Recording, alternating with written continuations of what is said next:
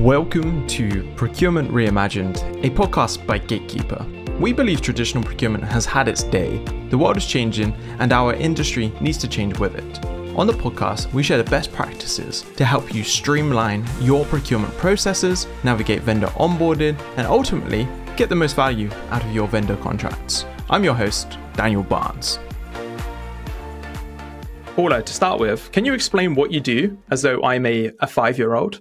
Thinking about a 5-year-old child, I help people to agree things in a more friendly manner so that they can work better together. Do you think your 5-year-old self would understand that? I would hope so.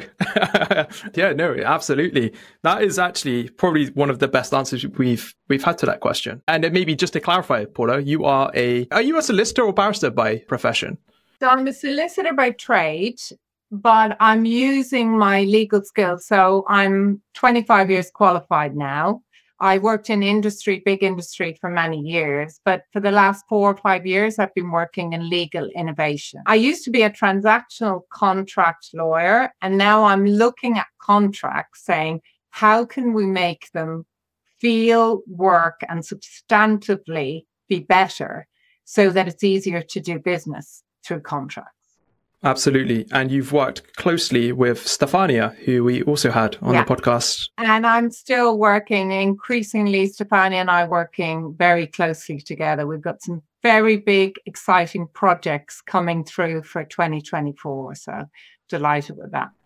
Yeah, sounds good. And on this episode today, we're going to be talking about contract risks and just the approaches to contracts. And I'm going to ask you to start off and talk to me about the difference between real risks and imagined risks when it comes to contracts.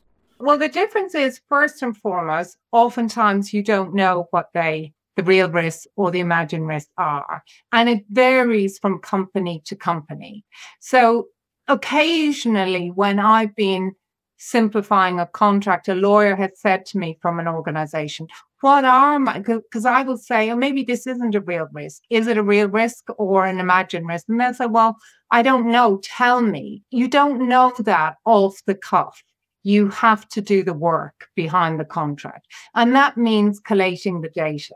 And historically, Daniel, that's why I feel that the vast majority of organizations I work with, and I do work with some really big international organizations, they don't know whether they're operating to the right risk profile.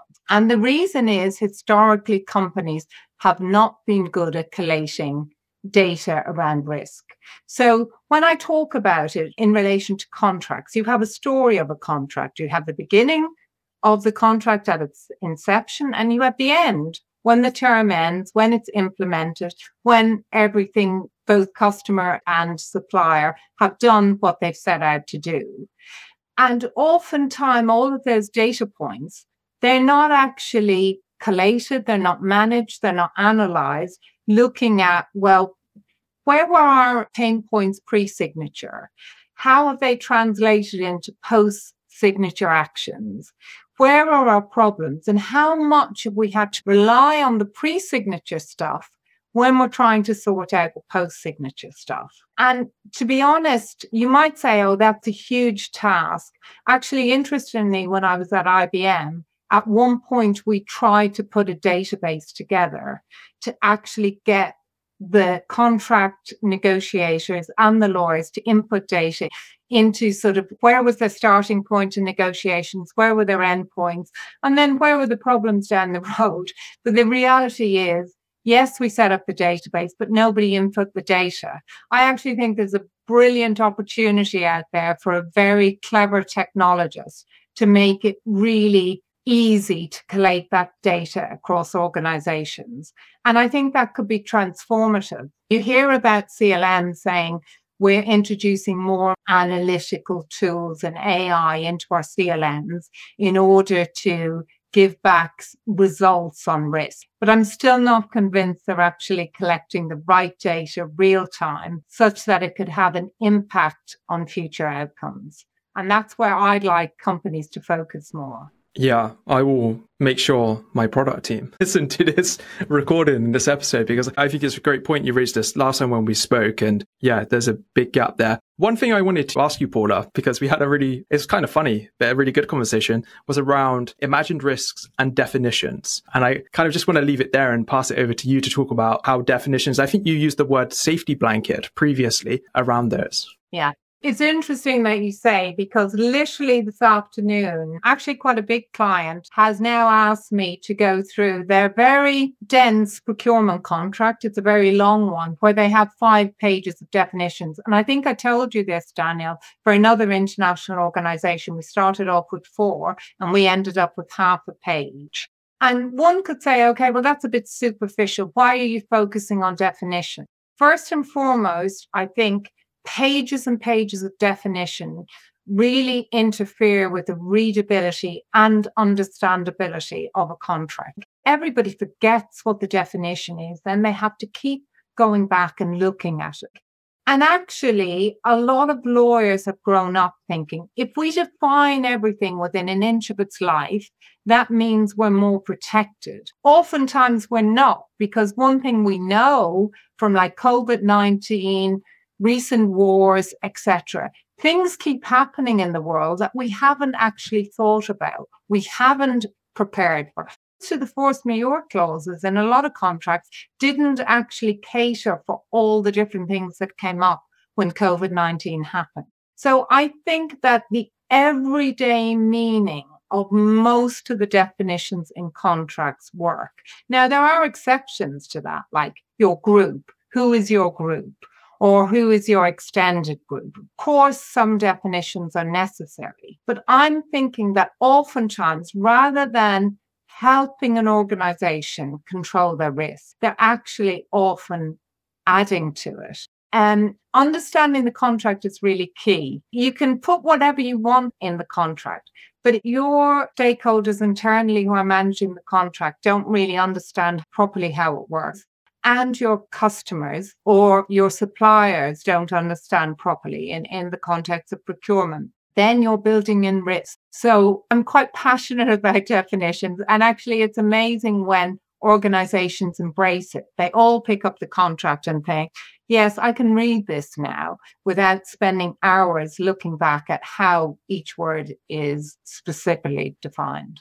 The readability point is just so important there because, like you said, the back and forth between numerous definition pages is a nightmare, really, to be honest. And whilst we're talking sort of about the layout, the way in which we're drafting contracts, how can we reimagine the way contracts are drafted to align with these real risks as opposed to these sort of imagined risks? We've kind of spoken about the definition bit. That kind of feels like potentially maybe not a quick win. I appreciate when you've got 5 pages of definitions that you're relying on. Yeah. How can we kind of take that ethos and pull it through to the rest of the contract document? Yeah, well, I think, again, I'm going back to the data point, because you can't draft a template around risk unless you know what your risk profile is. And that varies from company to company. So you do need some data to fully understand that.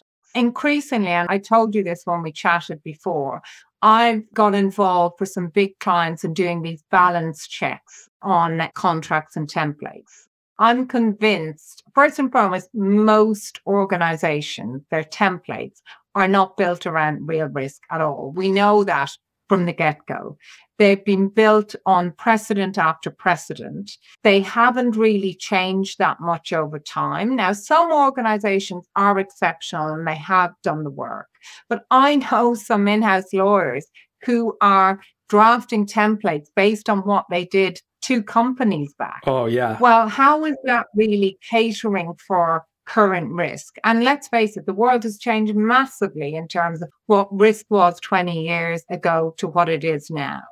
So you do need to put in that work and try to understand the risk. And that's done through data. Interestingly, I had another conversation with a big client of ours recently, and I was doing a balance check and I was saying, well, I actually think you can probably leave this clause out, based on what I know about your company, I don't think this is a real risk. And the senior lawyer said to me, but how do I know? So when you think about it, the lawyer who's worked for that company doesn't understand. And I'm not blaming the lawyer, because I challenge that most people within the organization don't know what they're really are. And that's why the work needs to be done beforehand.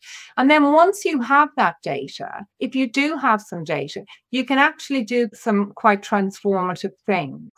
So I have worked with organizations where they have provided me with some data. And I don't look at the contract then just about what I can leave in. I look at what can I leave out. And that's another data point to collect along the way. What's the impact, both financially, reputationally, if I leave out a clause? Now, that can be sometimes harder to collect that data, but I can tell you, if you've everybody working with an app, quickly inputting data as they go along through the story of the contract, it isn't long before you can collate that type of data. And then sometimes you can even use industry data.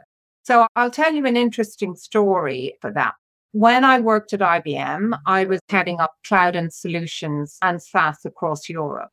When GDPR came in, or was starting to come in, it was 2018, but when we were starting to look at contracts, IBM was very much in a big growth spurt for selling SaaS and cloud. Now, SaaS and cloud is traditionally one-to-many product, quite commoditized. But all of a sudden, the big customers of IBM said, well, I'm much more at risk now with GDPR because I'm going to be fined if there's a data breach. So I want you to step up to uncapped liability, IBM, because you've got my data in your cloud.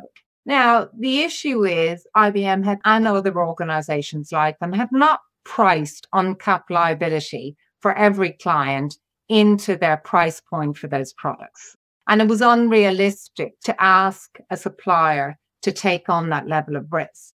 So what I did for the bigger customers, and a lot of them were banks at this point, HSBC published some data around the average cost of a data breach. And this was some years ago. This was back in 2018. It might have shifted now. But the published data was around £3 million, the average cost of a serious data breach for the bank.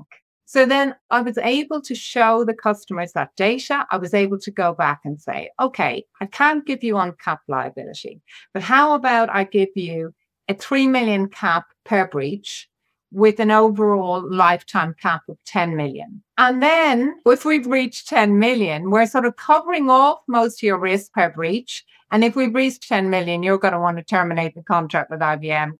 And I can tell you, hand on heart, it worked every time. And the reason it did is because it was reasonable data using that to draft around real risk rather than an imagined risk of I need uncapped liability, when in fact they didn't. That's actually a really good point and a way of looking at it. I feel like a lot of teams, both across procurement and legal, will often say, well, we just don't have anything to hand. We don't have the data to hand. But like you said, if you find a credible source of information, of data, and use that, it just makes sense to do so, right? That's a really good example there. Yeah, and I think it's just making contracts real, more agile. And that has a really positive impact also on business relationships. Absolutely. So I want to ask you one more question around the approach to contracts, which is the biggest challenges. I appreciate that data collection and just getting hold of data is probably the major issue in terms of trying to figure out where your risks actually are. Are there any other challenges that you can think of? Yeah, and I'm going to say that because I myself am a lawyer, but lawyers are a challenge. And I can say that I'm a lawyer. Yes. And I can understand why they're a challenge. Particularly now, I'm wondering about in 20 years' time where we have a newer generation of lawyer who's actually been brought up in Gen AI, and perhaps AI can help us. I would imagine over time it can help us both collect the data and analyze the data so that we can have an effect on outcome. But the traditional lawyer profile and how we've been trained is very much to sort of dot all our I's and cross all our T's. So Stefania and I, when we give training on simplification and redesign and repurposing your contracts to actually work better for business, we talk about the reactive lawyer and the proactive lawyer and the sort of paradigm shift. Traditionally, we have been trained as reactive lawyers, and we use those precedents that I've been talking about. And Stefania and I also talk about, we mentioned earlier on, this comfort blanket. If IBM is paying me X number of pounds per year to protect their interests, then to look after my job, I'm going to put everything I can in the contract to make sure they're protected in all instances. But is that really in the interests of actually building the relationship with the customer or the supplier, as working collectively together? Perhaps not. And so first and foremost, we have to get by the lawyers, but then we also have to think about, and I think this is for CEOs and senior management in organizations to take greater ownership of risk. Some organizations allow the lawyers to be arbiters of what stays in or what goes out. Some don't. Some say the risk ultimately lies with the business. But what I've noticed in big organizations is the business won't do anything unless the lawyers say so. So what I would say, if I'm starting a business out there, I want senior management team to take more management of risk with a top-down approach, collate or using certainly the business and the lawyers to help them collate the data. And it is possible, but I think challenge out there to a good technologist, go through the story of the contract and think of a way to actually gather that data really quickly and use AI to analyze it in a meaningful way. And then feedback that risk profile to the management team, senior management team, and say, okay, go figure, work it out. You're in charge ultimately of the risk profile for your company because it has a huge impact on business. It's a really good point. And the scenario you kind of showed off there was you would have an open loop, right, between legal and whoever in the business. You're just constantly going between the two. I've seen it happen, and it just means nothing happens typically. No, exactly. Have you been in organizations where that email loop goes around? So they keep copying each other in and nobody really wants to make the decision. And to be honest, I understand that, particularly in large organizations, making decisions is a bit scary because you do know if you're the one. Personally, I quite liked making decisions. And I think one of my sort of strengths was actually moving things on because I was decisive. And maybe sometimes, certainly in the early stages of my career, I was overly decisive too quickly. And I did learn that actually collecting that data is key. But you do need to be able to make decisions. And the loop between the lawyer and the business often goes around in a loop and people get scared. And therefore, they err on the side of caution, which can have inhibiting effect on growing your business or doing the right thing for your business. Absolutely. I'm with you on that. Paula, we're just going to finish off with two really quick fire questions here. So the first one is, what's your favorite piece of tech at the moment? So software, hardware, what's your favorite? Well, I'll tell you what my favorite, and it's a really easy one. It's kind of Zoom or Teams or anything that I can talk online, face to face with people. To be honest, I have built my business. I went out as a consultant on my own for the last couple of years, and I have built almost all my client relationships through this medium. I found it much, much better than phones. Increasingly, when we're doing work together, the added features of Zoom, how you can share, how you can collaborate. For me and my business and my experience, these are the most important tools for me. It's a good point. It's very polarizing, this topic of remote versus, being in the office all the time or in person. We're fully remote at Gatekeeper. I've only met everyone like once or twice in almost a year and a half here. And we, like you say, we use all of these platforms to collaborate. I'm with you. They're incredible. Have they worked well for you? Do you feel I mean, I feel I know people I work with. Yeah, absolutely. I still see people from my previous role before I joined Gatekeeper. We still meet up and we maybe met twice, 3 times in the year and a half I was at that role as well. That was a fully remote role. So yeah, it makes it very easy when you meet them. It's sometimes a little bit awkward still because some things don't come across, but I think by and by it's incredible. Well, I mean, I'm not negating meeting in the flesh. And recently I went to the Digital Design Conference in Finland and I met so many people I've been working with. And it was just so lovely to shake their hand, give them a hug. But when people say to me, you can't build relationships through this medium, I dispute that. I have built a lot of really good working relationships. Long may it continue. Yeah, completely with you on that. And Paula, the last question is always the weirdest question for me to ask. So I'm a procurement genie and I can grant you one wish. What would your wish be? I want large companies to embrace more balanced procurement contracts I'm talking about, to ensure that there's adequate room for proper competition from suppliers. And I mean room for SMEs to get involved. Because what I find, I think I mentioned to you before, Daniel, I've done some work with Term Scout, where they actually benchmark standard templates from suppliers. And we still see too much of it. The big suppliers know they have the buying power. And so therefore they impose unreasonable terms, to be honest, on smaller companies. And I've seen it. Some of the smaller companies will just sign up to anything and query how effective that is, because it does mean the balance of risk is just unfair. And if something goes wrong, a company can go under.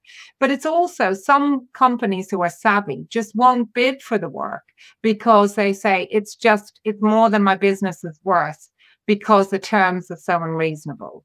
And I think we're at a stage now where we need more data, but we have more data than we used to have.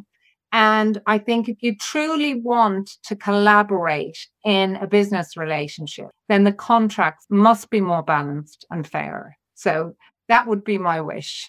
Yeah, absolutely. I'm a big fan of what Term Scout are doing. You just made me recall, I was working with a startup SaaS provider in Europe in my previous role, and they pretty much accepted any change I made to their contract because we were bigger and they wanted to work with us. But I actually ended up just reducing some of the liability provisions more so because there was no real risk, coming back to the theme of this conversation. And we made a few changes for them that were far better, I think, for a startup to help them with cash flow and bits like that. And then on renewal, it was just so easy as well. We did a 1-year deal, super easy renewal, built a really good relationship just from being a little bit more human and a little bit more balanced around the contracts. Yeah, but to me, that shows proactive engagement. You have made the paradigm shift to proactive. And ultimately, when you're contracting with someone, I find it just incredible. When you think about it, a contract, I mean, we have contracts every day. You know, we even have a contract between us. It's a verbal contract. It's not a written one about how we're doing this podcast. Everything involves contract, friendships,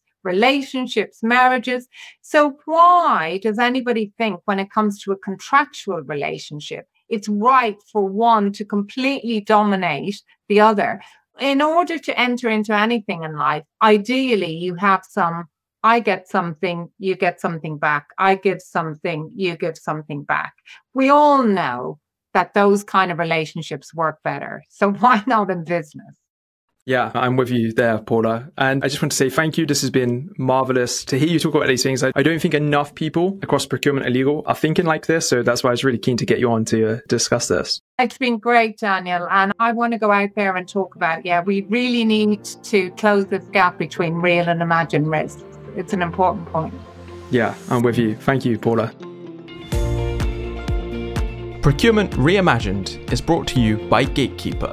To find out more about Gatekeeper and how our vendor and contract lifecycle management solution is delivering visibility, control, and compliance to our customers, visit www.gatekeeperhq.com. And then make sure to search for Procurement Reimagined in Apple Podcasts, Spotify, and Google Podcasts, or anywhere else that podcasts are found. Make sure to click subscribe so you don't miss any future episodes. On behalf of the team here at Gatekeeper, thanks for listening.